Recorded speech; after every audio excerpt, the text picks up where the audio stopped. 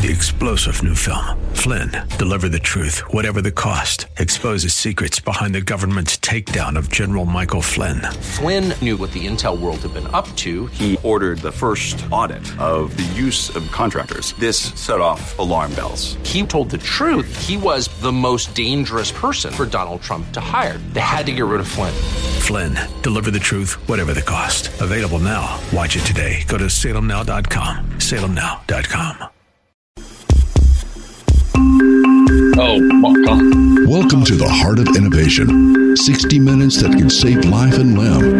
With new breakthrough ideas and innovation changing the healthcare landscape. Brought to you by patient advocacy group thewaytomyheart.org. In partnership with Cardiovascular System Incorporated's patient advocacy campaign, Take a Stand Against Amputation.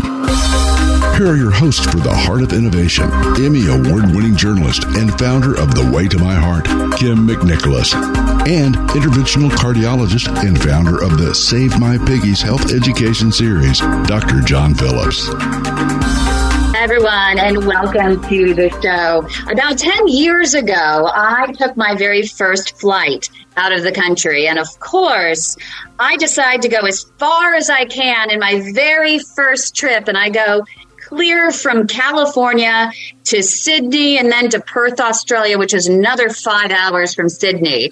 I did not hydrate properly. I wasn't eating properly. Yeah, there might have been a little alcohol involved because it was a great conference with lots of fantastic colleagues and friends and festivities and all of the above. Well, on my flight back from Perth to Sydney, I ended up blowing up like a State Puff marshmallow. Like, really, so much so that a flight attendant said, "You don't look right." So immediately upon landing, I was rushed to emergency, discovered universal health care in a public hospital, and we were treated out in the middle of the waiting room, getting your blood taken, getting the IVs.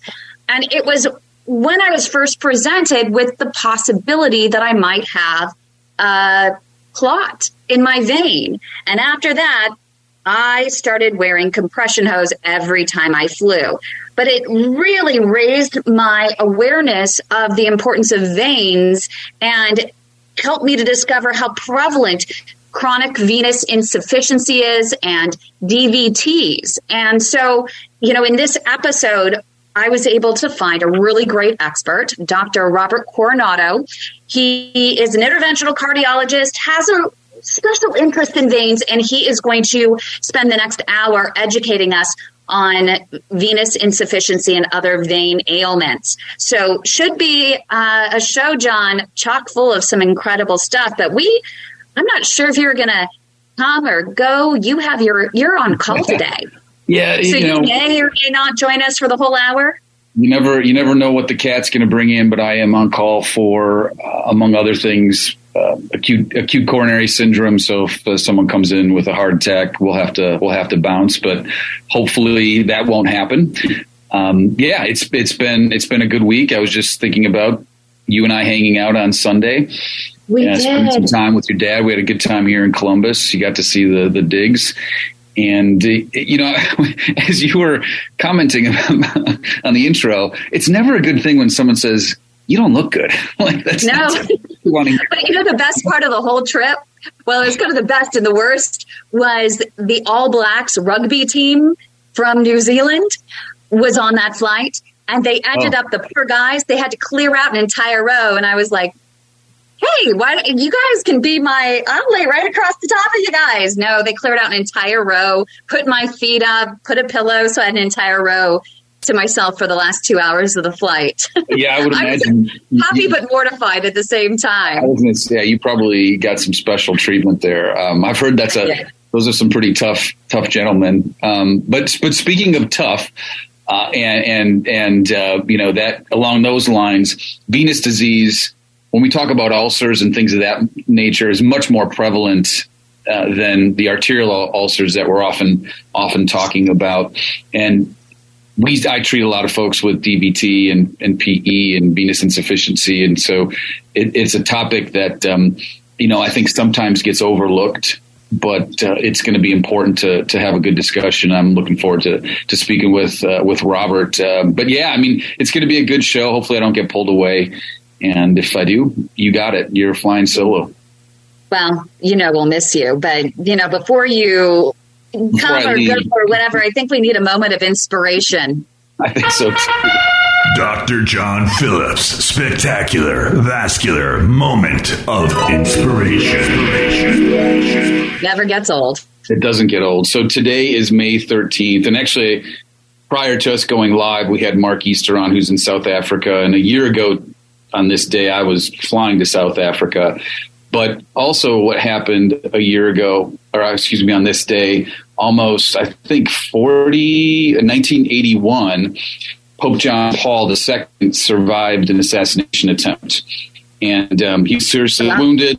Yeah, he survived the operation. He actually went back to visit his attacker in prison. So as a Catholic, I thought, and a couple shows ago, we had, I think, a fantastic show on spirituality. So I'm like, all right, let me find a good quote from Pope John Paul II. There's tons of them. But here's one I think that rings true regardless of your religious affiliation and just kind of life in general. But he's quoted as saying, freedom consists not in doing what we like, but in having the right to do what we ought. So I like that quote because it gets you thinking about freedom. It gets you thinking about making choices, and it gets you thinking about taking good care of your health. And I'm happy to be on this show today, and I'm looking forward to the conversation. Yeah, I'm wondering, Dr. Coronado, bringing you in, making those healthier and right choices, does that have an impact? Good way to start on veins. Welcome. Thank you for having me on. John, it's a pleasure. I enjoy what both of you guys, thank you. What both of you guys are doing is amazing. I'm an interventional cardiologist as well, John, and as you know, it's what we do for a living. Of course, we take as an example patients that are having a heart attack. We're like the firemen. We put the fire out. I'm also a Catholic. I believe God saves all lives. I don't think I do, but we're the tools that allow that patient to survive. And we do that for many years. In my case, over 30 years. And you say, okay, so I treated all these patients. Some are alive. Some have passed away from either a recurrent heart attack or something else. But it's things like what you guys are doing right now that I believe make a bigger impact. To that individual patient, of course, you save their life.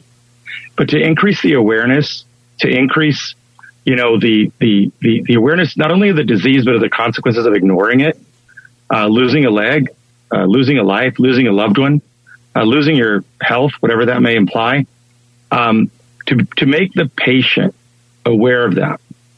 And I do like and enjoy the direct-to-consumer advertisement. And I don't, when you call it advertisement, it kind of doesn't sound clean, but it is. It is. I mean, it's an education, as is advertisement, so long as you keep it science-based. So long story short, what you guys are doing is amazing. Let the people know, let the patients, let the community, let the world, as far as your reach can go, know that there are consequences to your choices, that you can make the right ones and you can make the wrong ones. So thank you guys for having me here today. I'm very impressed with what you guys are doing. I hope this gets, I don't know how much momentum it has. I'm new to this platform, but I bet it's got a good following, just looking at both of you. Thank you so much. And coming up right here on the Heart of Innovation, we're going to talk more about the choices, the right choices that you need to make, and the consequences if you don't. So stay with us.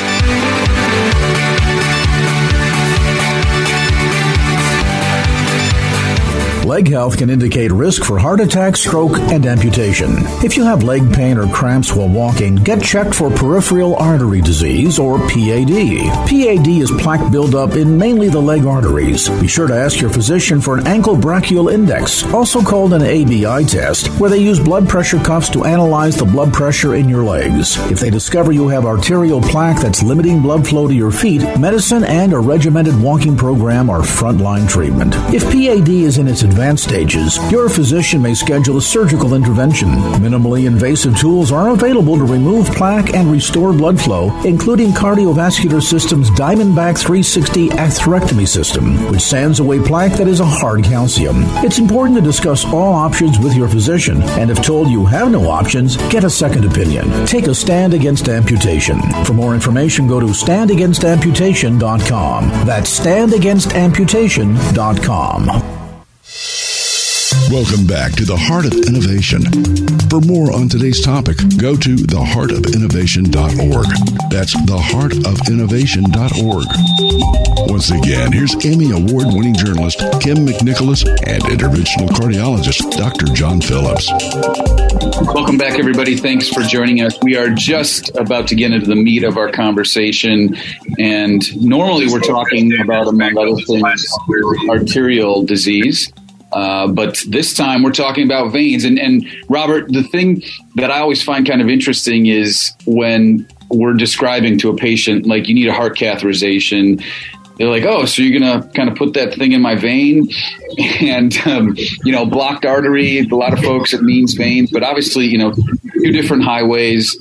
We probably should do a better job educating folks on just the difference between the two. But tell us a little bit about how you explain to a patient who may have some venous and some varicose veins, or maybe have had a blood clot.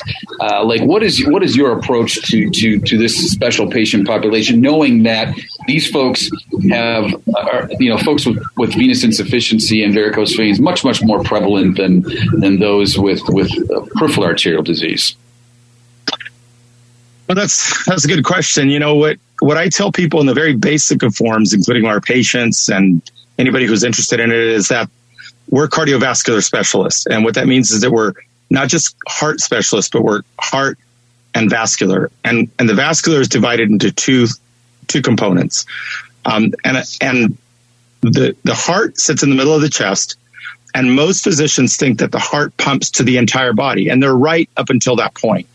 But they also think erroneously, in other words, by mistake, that heart pumps blood from the body back to the heart. That they believe erroneously that the heart pumps the blood all the way around the body. But the reality is that it pumps it to the capillaries, which are the little microvessels where life actually occurs. That's where oxygen is delivered.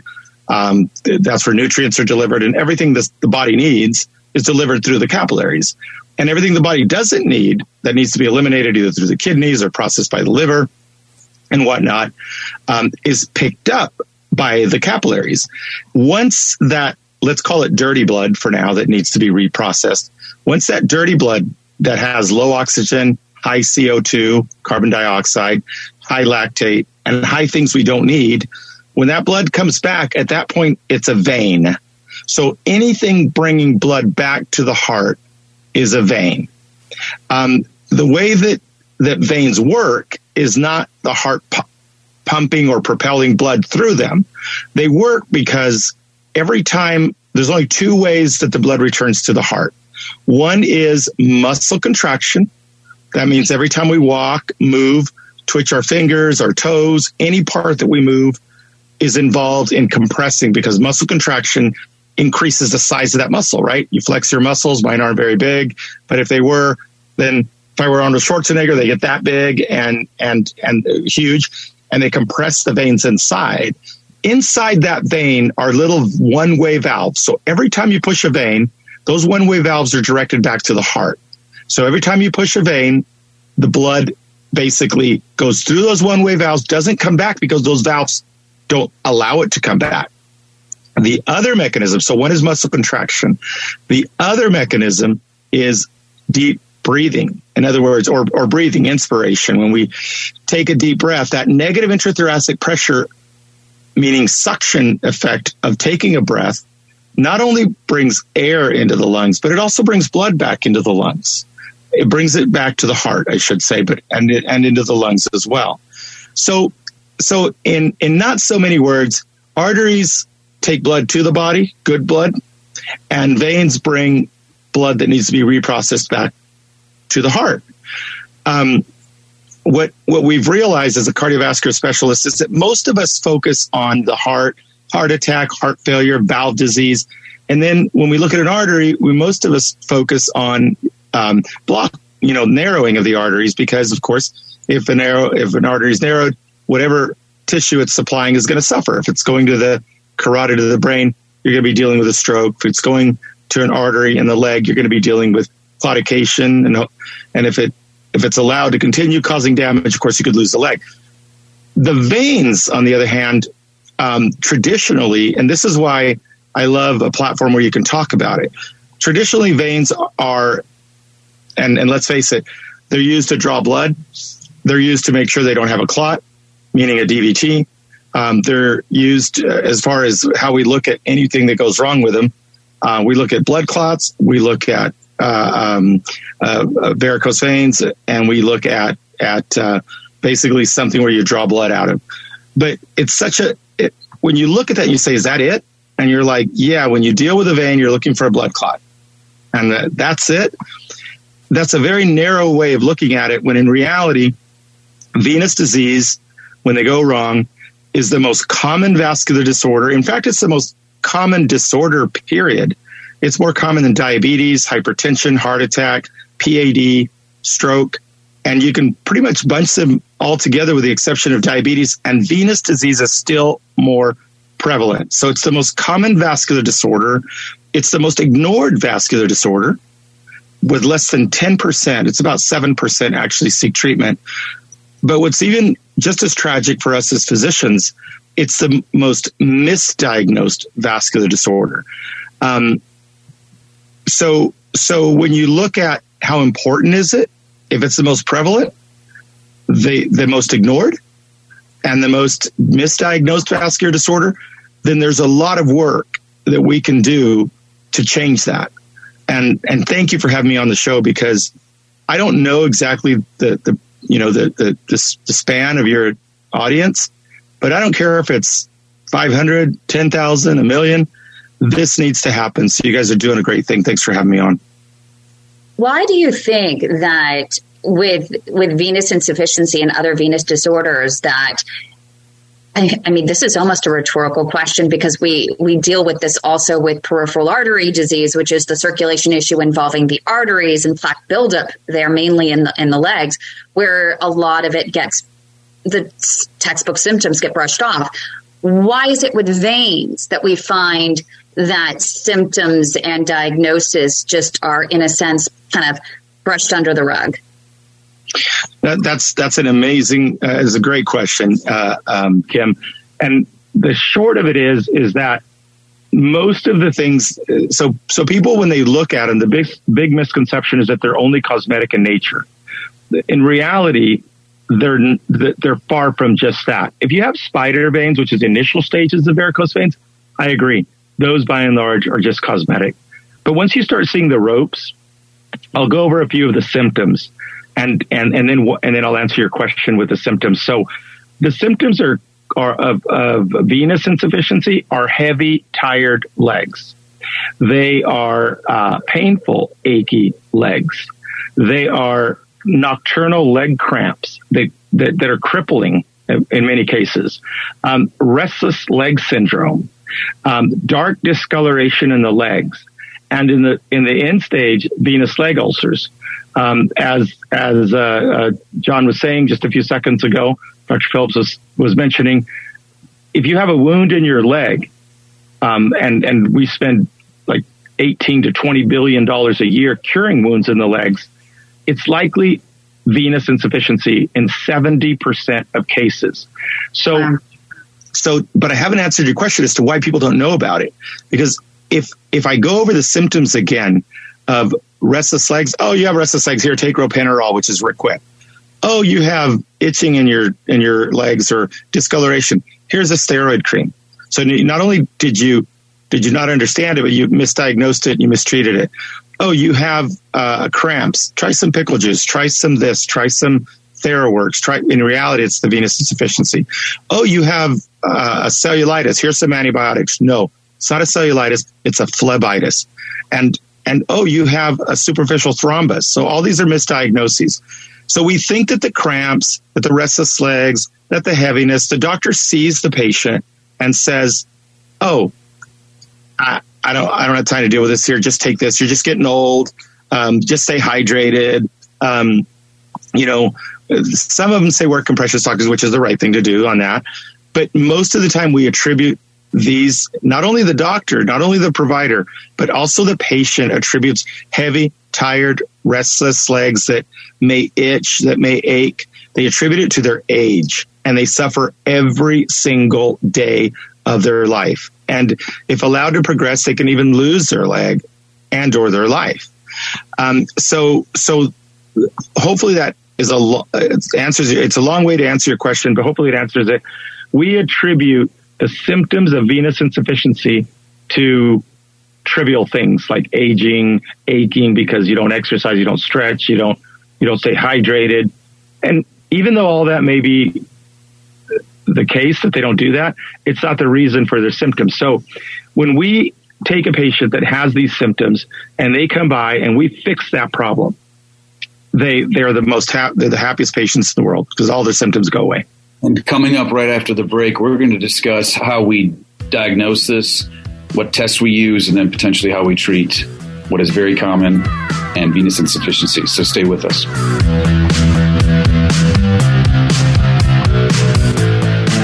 Medical Notepad, brought to you by Cardiovascular Systems Incorporated's Patient Advocacy Campaign, Take a Stand Against Amputation, and The Weight of My Heart. My name is Anaita Dua. I'm a vascular surgeon at Mass General and director of our Limb Evaluation Amputation Prevention Program. Different types of bypasses that are out there include using a PTFE or a prosthetic graft or a vein, which is your body's own material, to bypass around an area that's blocked. And so the different types of bypasses that exist come whether or not you're bypassing around an area that is up in the part of the leg that's above the patella versus below. And the patella is basically your knee. So to break it down very simply, when you're dealing with the area from the groin to the knee, you can do a bypass from the femoral artery, which is basically at the groin area, to about the area that's just above the knee in an area called Hunter's Canal to some place called the superficial femoral artery. Now that bypass, as I mentioned earlier, can be done with prosthetic or it can be done with vein, which is part of your own body. So if we're doing it with prosthetic, then we use a doctor plastic, so to speak, and we tunnel it along your along your artery in your leg, and that's called an anatomical bypass.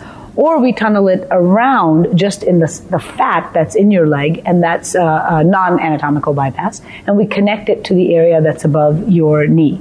Now, if we're using vein, we can take vein from either the same leg that we're operating on or the opposite leg. Sometimes you can even take vein from the arms and splice it together, and then the tunneling is very similar to what we do when we use prosthetic.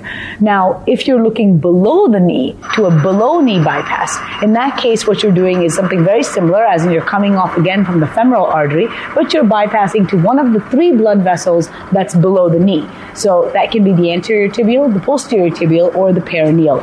Occasionally, you can even go all the way down to the foot to some of the arteries that are in the foot that make up the plantar loop, which is like a roundabout basically that's in your foot. The further down in the leg you go, the smaller the arteries are, the more likely that the bypass will ultimately clot off. And the reason for that is because the arteries that are further down in the leg, because they're smaller, are going to have sort of a bottleneck of blood as it makes it all the way down to the leg. So that has to do with the technical aspects of the way in which we do the surgery, what conduit we pick, which is again the prosthetic bypass versus using the vein. And usually below the knee, you always want to use vein. But if you sometimes have to, you can use plastic. And the reason for that, again, is because you can get thrombosis or clotting of that bypass as it moves down. The most important thing about it is that it's not something that should be feared. A lot of times when people get bypasses, there's this worry, oh my goodness, you're going to fillet my leg open, and what are you connecting to? And, whether or not this is going to clot off, am I going to get an infection? How can you take vein out of my leg? Am I not going to have problems if you take the vein away? And the answer to all of this is that indeed, if you take vein, you can easily sacrifice that and nothing happens other than maybe a little bit of swelling, which we can manage from your doctor's side. The infection rate is a concern, but we do everything that we can in order to reduce that. One of the big things that we can do is use vein instead of prosthetic to reduce the infection rate. And then you have other issues like the actual surgical aspect of it, where you appear to have very large cuts on your leg. But the fact of the matter is that usually the cut that's the longest is where we're taking vein out of your leg, and that's very, very superficial. It's maybe a centimeter in depth. So it's not like we're going deep into your leg along that entire cut. The most important thing you can do is speak to your doctor about it, get a good sense about the area that's being bypassed to, and the conduit choice that they're using. Are they using prosthetic or vein? And then some of the expectations that you should have as a patient post-operatively in terms of pain, swelling, and when you're going to get back on your feet. Just remember that if you're getting a bypass, it means that we're doing everything that we can to save your leg. And so the end justifies the means, so to speak. So I am Anita Dua with this week's Medical Notepad. Remember, the advice and views offered during this series are for informational and educational purposes only. Always ask your own healthcare provider for explicit consent before acting on any information provided here. If you want more information on peripheral artery disease, go to standagainsamputation.com. And for real-time support, go to thewaytomyheart.org. Welcome back to the Heart of Innovation. For more on today's topic, go to theheartofinnovation.org. That's theheartofinnovation.org. Once again, here's Emmy Award-winning journalist Kim McNicholas and interventional cardiologist Dr. John Phillips. Welcome back, everybody. And actually, Kim, whenever I hear that, I see, I hear Emmy Award-winning. I think to myself, gosh, what's it going to take for me to get an Emmy? But anyway, that's neither here nor there. Today, we're talking about a very chronic... I think very soon. 2024, it's going to be on your mantle. Be kissing that thing. Anyway, so we are really happy to be joined with Robert, one of an interventional cardiologist like myself out in California, specializes in, among other things, venous insufficiency, correct me if I'm wrong, but often maybe half of all Americans have some. So you're talking, hundreds of millions of people that have some venous insufficiency. Not everybody needs treatment, but so let's say you're seeing somebody in the office for suspected venous insufficiency, and walk us through what you're looking for on exam as opposed to, say, someone with an arterial blockage, what kind of testing you're going to order, and then what are some of the treatment options? So, excellent question. So if you're a patient that has venous insufficiency, you're going to have some risk factors most of the time, and it's usually standing. Symptoms occur with standing, and those symptoms are going to be pain in your legs, aching in your legs with standing. There's going to be swelling, may or may not be nocturnal leg cramps, may or may not be restless legs. So when a patient comes with symptoms of venous insufficiency, what we're going to see are varicose veins or discoloration of the legs or simply just swelling.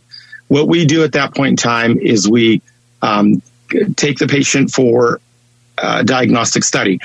That diagnostic study will consist of an ultrasound. An ultrasound will tell us everything that we need to know to diagnose the extent and severity of venous insufficiency. What we're looking for is that all the veins are inside the muscle. And in every patient, the normal anatomy of the leg is that all the veins are inside the muscle, and those veins take blood back to the heart. When the veins start leaking outside of that muscle into the fat layer, which is just under the skin, that is the beginning of venous insufficiency. Over time, we see varicose veins. Those varicose veins are basically the abnormality. So that's how we diagnose it. Patient comes in with symptoms, we get an ultrasound. There really is no other study than that. And an ultrasound, of course, requires no radiation or you're not exposed to radiation. It's benign. It's the gentleman that invented the ultrasound, I heard, gets one of his eyeball every day just to prove how safe it is. So that's in a nutshell how you diagnose it. Now, there are some doctors or technicians that will perform the ultrasound sitting down or lying down, and other ones do it half sitting or half standing. Do you suggest that all patients have a venous ultrasound that includes the standing aspect of it? So absolutely. Are there indications for that? Yeah. So I mentioned when you have the muscle fascia in your leg, which is the core, that's where the bone, the arteries, the nerves, and the veins are. That's where they should all belong. When you get reflux, the blood goes outside that fascia into the fat layer. And that reflux is more noticeable with standing. So your question's a great question. When you do an ultrasound, you want to make sure that they're standing so you can pick up that leak, that reflux.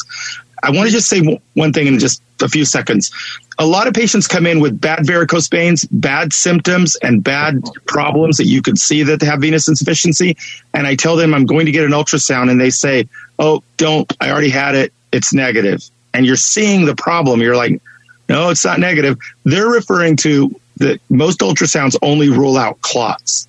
So the study that we need to get is the one you're talking about, where they're standing, that you're referring to, standing, and it's called a reflux study, which again looks for that leak. And it's like putting an inner tube underwater and seeing the bubbles come out. That's what this is like. You look at the leg and you see the bubbles come out. If the bubbles are coming out, it's a red color on the ultrasound. And if you see red, you're seeing reflux, which is a leak. That leak is what is the trunk to the tree that creates the branches, which are the varicose veins, which in turn create the pain, the aching, the cramps at night, the restless legs, the discoloration, also called stasis dermatitis, and then an ulcer. And then once you get the ulcer, that's the whole thing is sad, especially when it's ignored. But once you get the ultrasound, once you get the ulcer, then you're dealing with something that is usually chronic, very, very painful, and can be there for months to years to decades and ignored. So it's important that if you have the symptoms, get an ultrasound and diagnose it or rule it out. What causes these leaks? So there are risk factors, and I briefly started going into them, and I apologize to not complete that, but there's risk factors. So the strongest one is genetics. If your mom and dad both have it, you're looking at a 70% plus chance of you getting them, even if you take care of yourself. So genetics is very strong, something like 30-40% if one parent has it.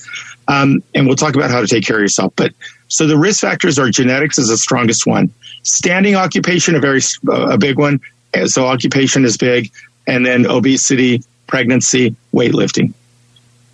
Thank you so much. Coming up right here on the Heart of Innovation, we're going to continue this conversation about veins and get to some of the treatment options, as well as we have some questions coming in. So we'll get to those next. So stay with us.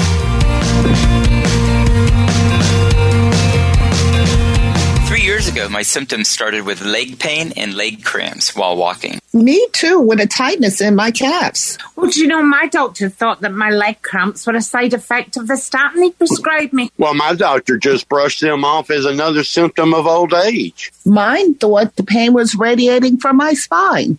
My doctor blamed my neuropathy on diabetes until I got a wound on my foot that just wouldn't heal. Yeah, it turns out we all have peripheral artery disease, also known as PAD.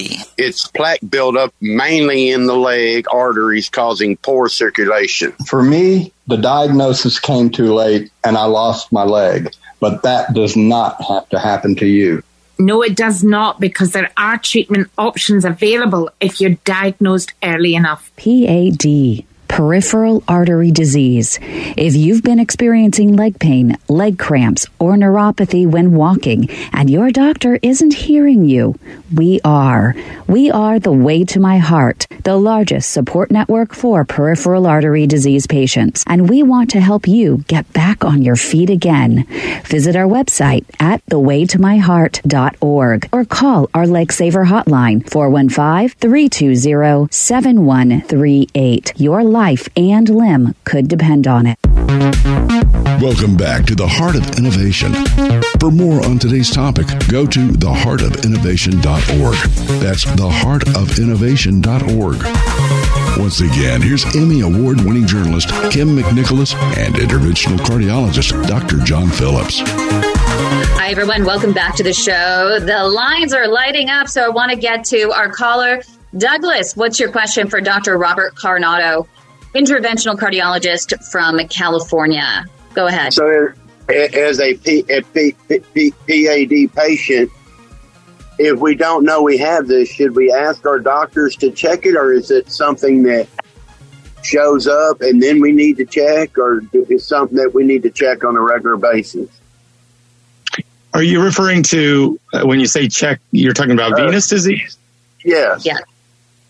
So if venous disease is very interesting, it's very common, as we discussed, and if it doesn't produce any symptoms, in other words, if you don't have varicose veins, discoloration, aching or heaviness in your legs, cramps, or those kind of things, and your examination is normal, you don't need to get checked for that. But if you do have those symptoms, yes, it's something you ask your doctor. Could I have venous insufficiency because I have a lot of cramps at night, or I have a lot of restless legs, or discoloration in my legs are dark, or I have a wound? And so yes, if you have the symptoms, you should request to be checked for. And especially if you have your arteries cleaned out in your legs, and you end up after the procedure with quite a bit of swelling, that's something you should definitely ask your doctor about, correct? That's correct. And especially if you have a bypass graft, sometimes the bypass graft, because it's made of Gore-Tex and it's pretty tough, and it's arterial blood, which means the pressure is higher than in the vein, it can compress a vein in the thigh called the GSV, greater saphenous vein. And as a result of that, and it's not that they do anything wrong, it just happens, you can get varicose veins in that leg. And then what we need to do in that point in time is obviously fix the GSV, which is the vein that is now compromised. And it's pretty straightforward and easy. So if after a bypass surgery or even extensive stenting of your leg, you now have varicose veins and you don't need and symptoms and or symptoms, see your doctor and ask him about venous insufficiency. Thank you. Heinz, go ahead for with your question for Dr. Robert Coronado. Hello, Doc.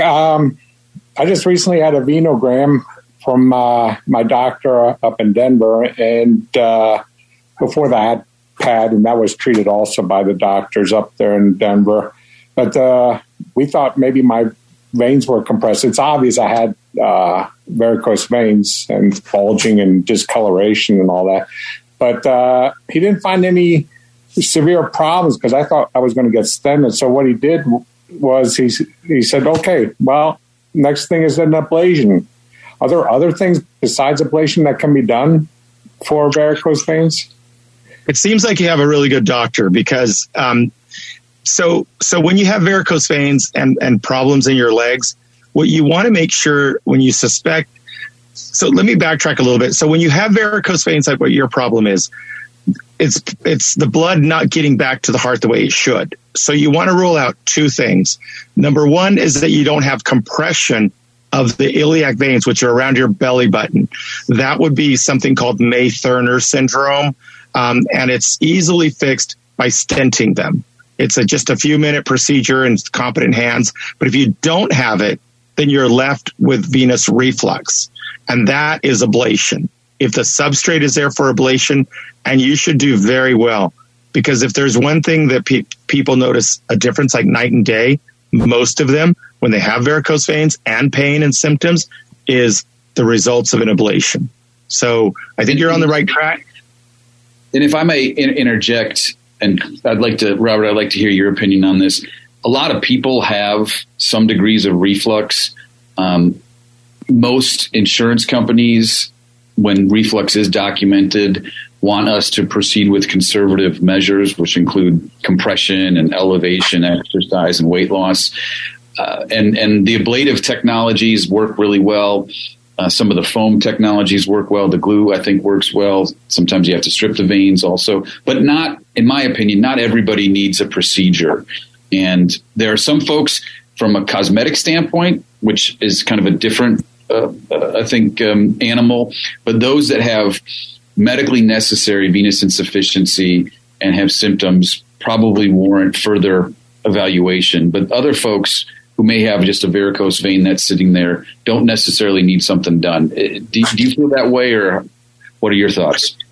I couldn't agree with you more. The guidelines are very clear, and there are exceptions to guidelines, but by and large, we should be adhering to the guidelines as much as possible. And to answer your question, if you have a varicose vein, or 2 or 3 or 4, if you have some discoloration and you don't like the way it looks, but you have no cramps, no restless legs, no pain, no suffering from it other than the way it looks, you come to my office, I diagnose venous insufficiency. I'm going to be very honest with you. I probably won't touch it. Well, I definitely won't touch it if it's not bothering you. And by bothering you, you're absolutely right, John.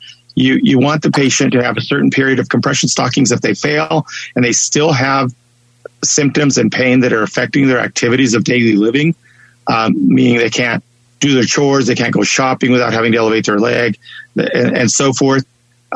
So there are requirements that the patient has to fulfill before we go into treatment. And in a nutshell, no symptoms, no discomfort, no treatment from the ablation, from the intervention standpoint. Correct. Thank you so much, Dr. Coronado. Coming up next on The Heart of Innovation, we have a couple more callers we want to get to, so stay with us.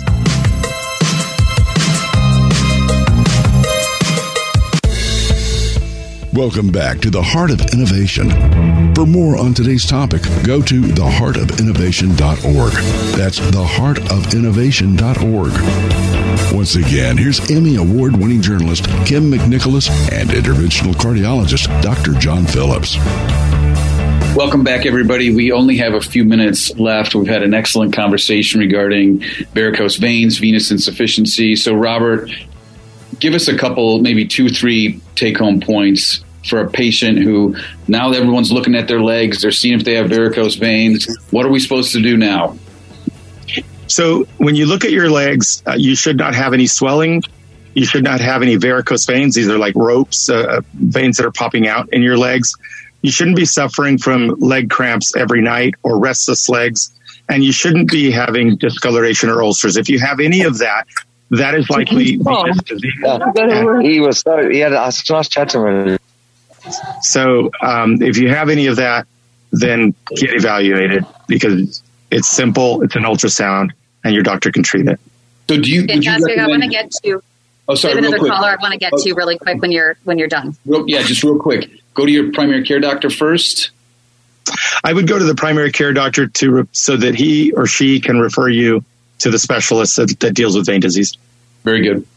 Fantastic. Kelly, you have a question for Dr. Coronado. We only have a few seconds left. Okay, I'll try to make it really fast. I had my iliac veins both stented, and I never had swelling in my right. I never had swelling around my ankle as badly as I do now.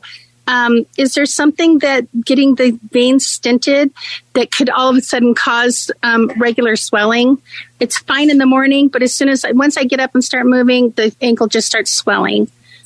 And I didn't know if that was the cause for that. Well, the only thing that I can think of is if it's swelling in the, that starts in the morning and gets worse throughout the day, you're likely talking about venous disease. It could be deep venous insufficiency. So after the stenting, I would get that evaluated to make sure that there's not any deep venous insufficiency. And of course, if you have superficial venous insufficiency, both of those can be addressed. The deep venous insufficiency is going to be compression. And if you have superficial venous insufficiency, then that's an ablation. So it's not uncommon that we do the stenting. And then if there's still residual reflux, we fix that as well. Okay. And the only other question that I have is that I keep hearing, as far as ablations go, some people are glad they did it and some people wish they never had to have done it. Is there a reason why some do great with it and some don't? Dr. Phillips was mentioning, if you have severe venous insufficiency, over 90% of patients are going to feel better. If you get the procedure done when it's really not that necessary, you're going to not be happy you got it done. Yeah, and I'll dovetail on that real quickly.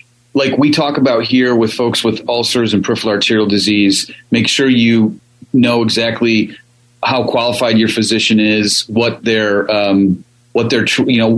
track record is. Because I'll be honest, a lot of folks get ablations when they don't necessarily need them, and then you have this expectation that you can't meet.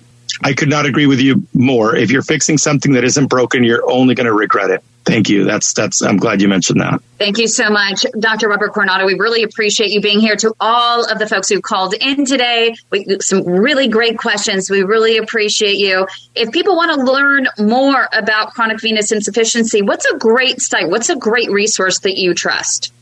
There's a lot of medical institutions. The Mayo Clinic has great stuff for the lay public that makes it easy to understand with diagrams. And there are a number of places that aren't advertisement sites, but they're actually academic institutions that have, you can just Google it is the best way, in my opinion. There is no specific go to this site to get it done.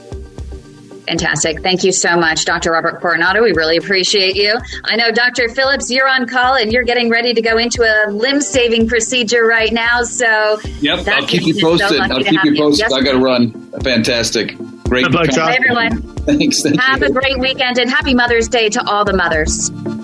Yes, happy Mother's Day. For sure. You've been listening to The Heart of Innovation with Emmy Award-winning journalist Kim McNicholas and interventional cardiologist Dr. John Phillips. Our mission is to help patients live a better quality of life through comprehensive education, real-time support, and high-touch advocacy in partnership with thewaytomyheart.org and Take a Stand Against Amputation. Our purpose is to reduce the 1.5 million heart attacks and strokes and nearly 200,000 amputations annually. For more information regarding topics you've heard discussed on today's program, go to theheartofinnovation.org. That's theheartofinnovation.org.